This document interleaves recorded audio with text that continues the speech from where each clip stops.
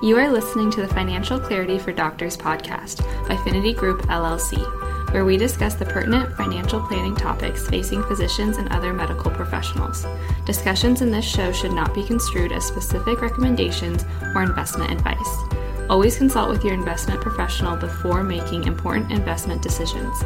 Securities offered through Cambridge Investment Research Inc., a registered broker-dealer, member FINRA SIPC. And now, here are your hosts, Rochelle Vanderzanden and Corey Janoff. Welcome back to Financial Clarity for Doctors, everyone. This is Rochelle Vanderzanden here with Corey Janoff. Hello.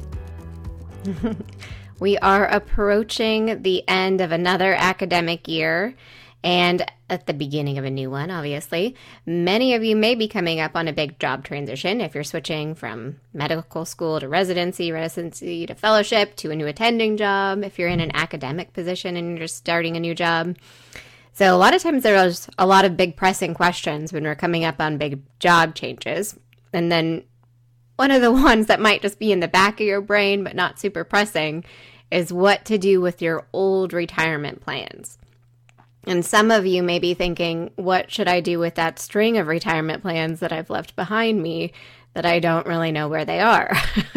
So today we're going to spend some time walking through all the different options that you have for those retirement plans, because really it's not like you have to do just one thing. You do have some options. Yeah, numerous options. So in no particular order, the first thing you potentially could do with your old retirement plan is take a distribution. Just cash it out. That being said, if you're listening to this podcast, you're a responsible human being, and you probably know that withdrawing money while you're not retired, or at least under the age of 60 and technically ineligible to withdraw money from a retirement account, should be at the very bottom of the list. One, you'll stunt your retirement growth because you'll now have less money in retirement to compound over time. You'll have to pay income taxes on the withdrawal plus a penalty.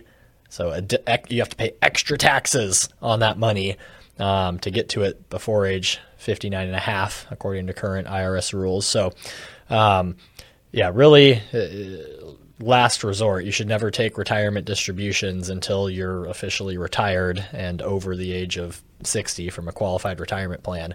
But that's technically one of the options. If you leave an employer, you could cash it out, but not advisable.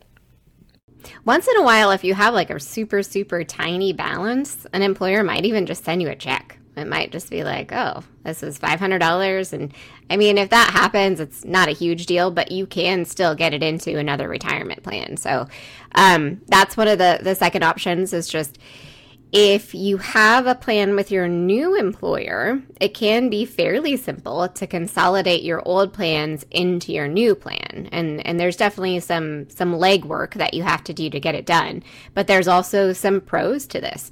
It can be really convenient just to have everything in one spot, so you can keep track of it a little bit easier.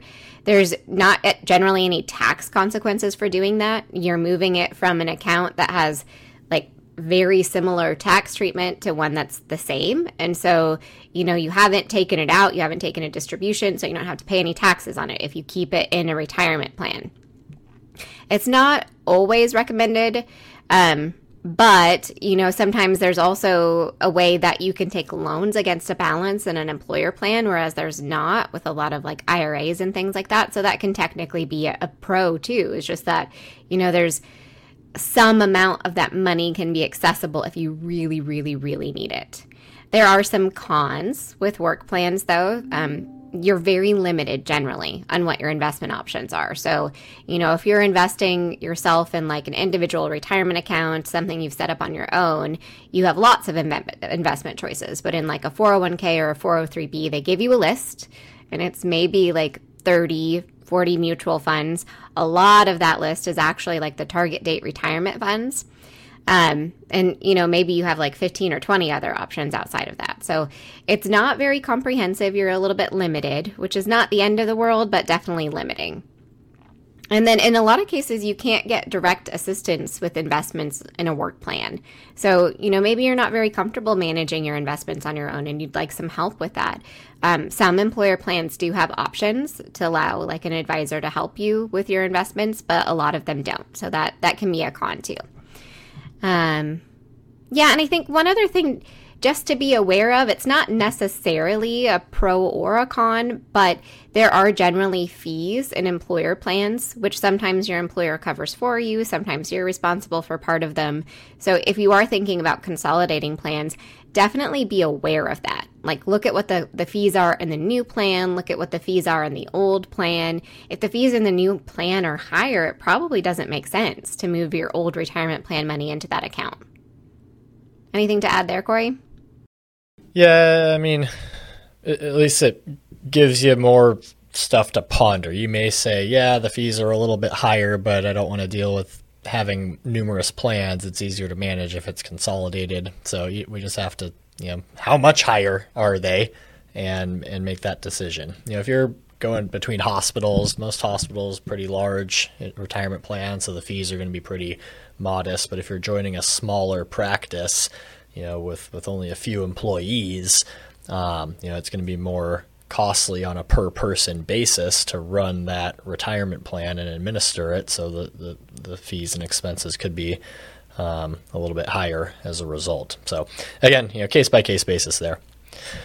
Another option, you could roll your old retirement money into a IRA, an individual retirement account, especially if you have multiple old retirement plans, could be attractive to consolidate them all into one rollover IRA where you have a little bit more control over the investments or a lot more control. You pick where you want to roll it to. You now, instead of having a couple dozen investment choices, have thousands of investment choices. You can also, if desired, have a professional help you directly with that IRA, often a little bit easier than within the 401k. Now, any Roth money can be rolled into a Roth IRA. Any pre-tax money would go into a traditional IRA. So, advantage, a little bit more control, consolidate into one account. The downside, if you roll pre-tax money into a traditional IRA, that's going to prohibit you from doing the backdoor Roth moving forward. You can't have any pre-tax IRA money lying around and still do the backdoor Roth IRA.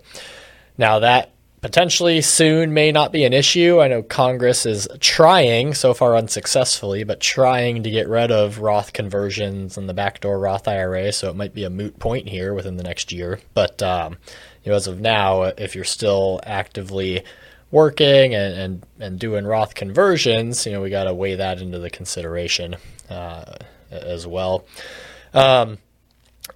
If you roll your pre-tax IRA money into a traditional IRA and you have other money in that traditional IRA that didn't come from a qualified employer retirement plan, then you lose some of the asset protection that comes with qualified employer retirement plans. But if it's all money from old employer plans, it's still going to be a highly protected asset, I believe, in every single state, but I guess confirm with a asset protection attorney in your state. And then you can't do loans from IRAs like you can with some 401k and 403b plans. Again, if we're having to take loans out of our retirement accounts, we're probably not doing the best job financially, or stuff happens. Sometimes we need quick access to money that we didn't plan for.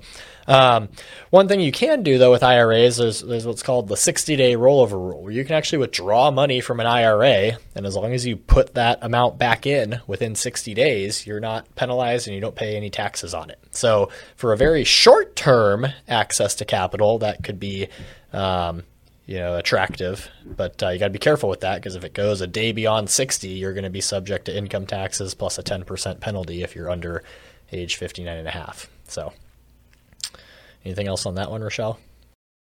No, I don't think so. I think one thing to just back up to really quickly is that within your work retirement plans, you can have both pre-tax contributions and you can potentially have some Roth contributions. So the pre-tax contributions are any dollars that you put in, and that's kind of like the default normally. So that means you get a tax deduction. You haven't paid any taxes on that money. When you move it into a rollover IRA or a traditional IRA, it's the same thing. It's pre-tax money, so you don't pay taxes on it. With Roth money, if you made contributions on a Roth basis into like a Roth 403b or a Roth 401k, that money can be moved into like a Roth IRA, which is also fairly simple. There's no tax consequences for that because you're moving it from an account with like the same tax treatment to the same tax treatment. So Roth money, you don't get a tax deduction for, but then you get to invest that money, it can grow, and then you can take it out when you're retired and you don't pay any taxes on that growth, which is really attractive, especially if you're young, because your money has like a really long time to grow. So one other slightly more complicated thing you can do is you can take that pre-tax money that you put into a 401k or a 403b or that your employer put into that account, and you can convert it into a Roth IRA. And when you convert money, it's taking the pre-tax money and moving it into that Roth account where you never have to pay taxes again. And because you did that, you have to pay taxes in the year that you convert it. And you don't want to like withhold the taxes from the conversion or anything like that because that counts as taking money out early and then you pay that penalty tax too. Basically what happens is you do the conversion, you tell them you don't want to withhold taxes, and then you end up owing at the end of the year when you file your taxes, it gets added to your taxable income. So when you file, in February, March, April, you end up probably owing some money on your taxes. It just kind of nets against whatever other tax things were going on that current year. So there are some pros to that. I think it's counterintuitive a little bit because you're like, why would I intentionally choose to pay taxes? But a lot of times, especially when we're dealing with trainees, we have folks that are in lower tax brackets compared to what we expect them to be in. And the other thing is that we know what tax rates look like now. We have no idea what tax rates will look like when you're retired. So you can pay like a known tax amount now on a smaller balance, or you can wait until you're retired and pay who the heck knows what kind of tax rate when you're retired, and then on a larger dollar amount because, ideally it's grown in between. So I think it can be a really attractive move, but it can also be pretty burdensome if the balance you're converting is large. So a lot of times when we're thinking about doing this, it's like, okay, so how much are we converting? If it's $10,000, then, the taxes on $10,000 might not be huge. If it's $50,000, like that's a much more substantial tax burden that we absolutely need to be considering more carefully. There's some cons too, like if you don't have the money to pay the taxes, don't do it. Like that would not be a good place to be in, absolutely. If you do decide to do it, your CPA might be mad at you, but we don't care about him. Like a lot of times accountants are really focused on like, what are we doing with our taxes right now? But we also want you guys to be thinking about like, what does tax look like for you in the future? Can we take away some of those question marks? Yeah, go ahead, Corey. You have more to add on taxes, I think. Yeah, I think one other thing is you kind of look at it in your current circumstances. If you're in residency or fellowship and you change jobs or switch, go to a different place for fellowship and you have a small balance in that retirement plan, it could make sense to do that Roth conversion and kind of look at it from the perspective of where do you think taxes will be in the future relative to your current circumstances. And taxes can do one of three things. They can either go up, they can stay the same, or they can go down. And if you're in a lower or higher income tax bracket, the answer to that question might be different for you. Like again, if you're in residency or fellowship, there's a good chance that taxes in the future for you are going to be higher than they are today. So we know two things are certain in life, death and taxes. You're either going to pay your taxes now or pay your taxes later, but at the end of the day, you're going to have to pay those taxes. So if you think taxes today are lower than they will be in the future, that Roth conversion looks pretty attractive, assuming you have the cash on hand to pay that tax bill in April. So you could do the conversion, pay the taxes now, get that money into an account that'll grow tax-free and be accessible tax-free in retirement when taxes, in this example, are likely to be higher. Now, if the opposite is true, if you're at your peak earning years in the top tax bracket and you have a large balance, maybe doing that Roth conversion doesn't make sense because you'd be hit with a large tax bill at the top bracket. And in retirement, there's a good chance taxes will be lower for you than they will be today. So we probably don't want to pay taxes at a higher rate now in order to avoid them at a lower rate later. We'd want to do the opposite, avoid taxes at the higher rate, pay taxes at the lower rate. So it kind of depends on your personal circumstances. But especially if you have a smaller balance and you're in a lower income bracket, that Roth conversion is pretty appealing. Absolutely. I think one option you can also do, which I mean, we can leave it as it is, basically. Like, you don't have to do anything. You don't have to move your retirement accounts. You can leave them in like a million different plans and not have to, you have to keep track of them. You got to do all these different things. So it can be challenging to do that, but sometimes it's like the path of least resistance, and that's what happens. But eventually you're probably going to have to take care of it. Eventually you're probably going to have to get them more consolidated than they are. And it can also be really hard to get to the money. So I think you got to make sure, like, do you even have contacts with those old plans? Do you have access to the HR department? Do you have access to like the retirement plan itself? Like, you got to make sure that you're staying on top of those things if you do leave them in different places. Yeah, I wouldn't recommend leaving it as is. Like, I have one client who for the last couple years has been trying to get to one of her old retirement plans from like close to 20 years ago. And we're trying to roll it over, and she can't find anyone at that employer to sign off and verify her employment status. And so like her money's essentially stuck. And it's not a large enough balance to where there's motivation to like put a ton of effort into it. They're busy with jobs and working and kids and stuff, but it's like still, it's a frustrating pain point. It's like, this is my money, I can't get to it. So yeah, I would encourage you, when you leave an employer, either consolidate into the new employer plan, roll to an IRA, but I wouldn't let it linger too long without taking it with you. Because if you just leave your old plans where they are, you're either going to end up with a bunch of old plans, and it's going to be a pain to try and track them down and consolidate them at the end of the day when you're getting to retirement, or you potentially could lose track of them, or potentially have trouble getting to some of them in this case that my client has experienced. So try and roll them over and consolidate as you go. Absolutely. There is one other interesting kind of work retirement plan that we haven't really touched on yet. 401ks and 403bs, all of these options apply. There is a type of account called a 457b that a lot of people sometimes have when they work in hospitals and things like that. And they can be a little bit more complicated because they're not the same kind of qualified plan. If it's like any 457b can generally be moved to another 457b if it's the same type of 457b, but another complicating factor is that there's different types of 457b. Some of them are governmental 457bs and some of them are non-governmental.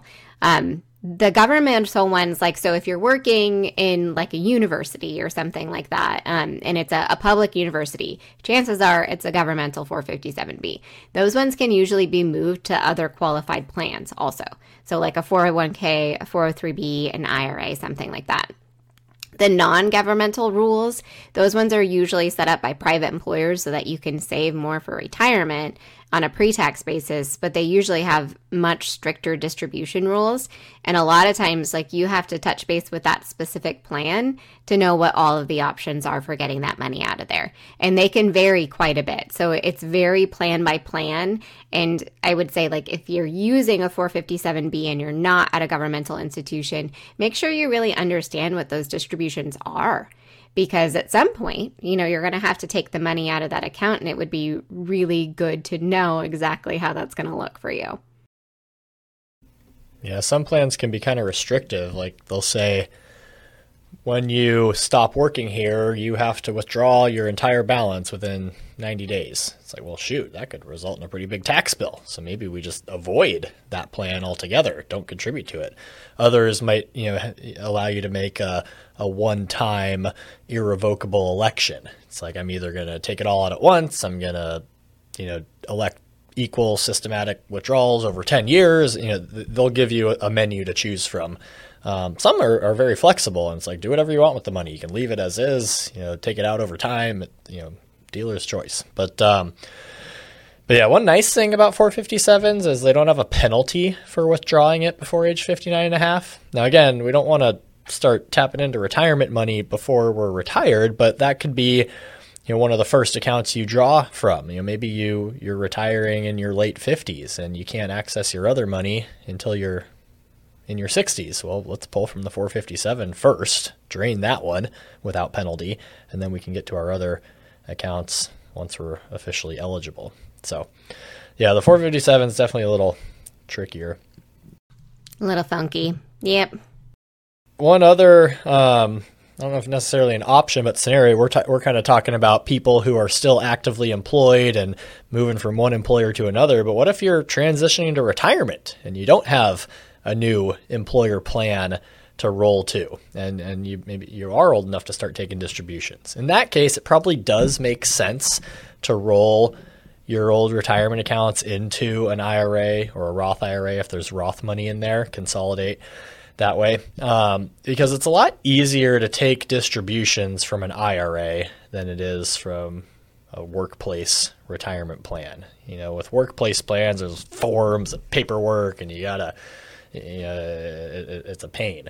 But with IRAs, you can just link it up to your checking account, set up a systematic withdrawal. Maybe you want monthly income in retirement. Maybe you just want to take, random lump sums once or twice a year to replenish the savings account and then slowly deplete the savings to support living expenses. But definitely more flexible and easier to manage, control, and take withdrawals from those IRAs than it is from those workplace plans. So it probably does make sense to consolidate everything at that point if you are retiring. Yep. I think one thing that can be challenging sometimes is the mechanics of actually doing any of this stuff. I feel like that's where people get caught up a lot. But if you're ever unclear, like you've decided you want to do XYZ, I would suggest starting with your existing plan, like the one that you want to move, and you need to get rollover and distribution forms or instructions from them. Sometimes it's as simple as logging on online and finding the place where it says rollover and filling it out online and docu-signing it. It can be pretty simple. Other times, it's not very simple, and when in doubt, I would just suggest that you call them. The last statement that you have has some sort of customer service number on it. I would just call them directly. Some plan managers will even just fill all that stuff out for you basically over the phone and handle it over the phone for you. So, if it's simple enough, they can do that. And sometimes they might even need to mail you paper forms or email you paper forms that you have to print and sign and all that kind of stuff. If you are choosing to roll it into an existing employer plan, you also need to make sure that you call them and discuss that incoming rollover and make sure that it the check is properly made out, that it's sent to the right place, all of that kind of stuff, just to make sure that that's processed properly, because you don't want something to happen in the interim. You don't want that to get lost in the shuffle somehow, some way. If you are moving money into a rollover IRA or a Roth IRA, you're probably going to need to get a whole bunch of information together just to do a direct rollover. So your existing plan, they're going to want to know where the money is going, who's the custodian, which is basically the bank that holds the money. What's the account number possibly? They might want to know that. Where are they mailing the check to? If they're not mailing it to you, they want an address that they can actually send that check to. So make sure that you have all of that information available when you get ready to call them. Yeah, and if you're working with a financial advisor, get your advisor involved. That's what you're paying them for. They can hop on the phone with you to call the employer, make sure, they can translate the lingo to plain English and, make sure things are executed the way they're supposed to be to get the money to the right place. So. Yep, absolutely. I don't have a whole lot to add, Corey. I think whatever you do, just, be aware of all the tax consequences. That's a big one. Anytime you're taking a distribution from a 403B or a 401k, they usually are required to give you some tax disclosures. So, if you're at all unclear, maybe read that over before you proceed. But generally speaking, we talked about it. Yeah, talk to your tax person to get more concrete estimates for what the tax implications will be for you specifically. As it obviously can vary by individual circumstances. So make sure you're aware so there's no big surprises come April. Yep, absolutely. Thank you for listening, everyone. Always let us know if you have questions. See you next time. We would love to hear your feedback and suggestions for future topics you'd like us to cover. You can get in touch with the show by emailing podcast@thefinitygroup.com or by following Finity Group on Facebook, Twitter, Instagram, LinkedIn, and YouTube at Finity Group LLC. You can follow me on Twitter at Corey Janoff CFP, Instagram at Corey Janoff, or on LinkedIn under my name, Corey Janoff.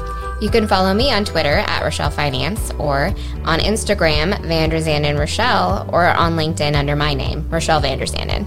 Check out all of the podcast episodes on the finitygroup.com/podcast, on our Finity Group YouTube channel, or your favorite podcast app.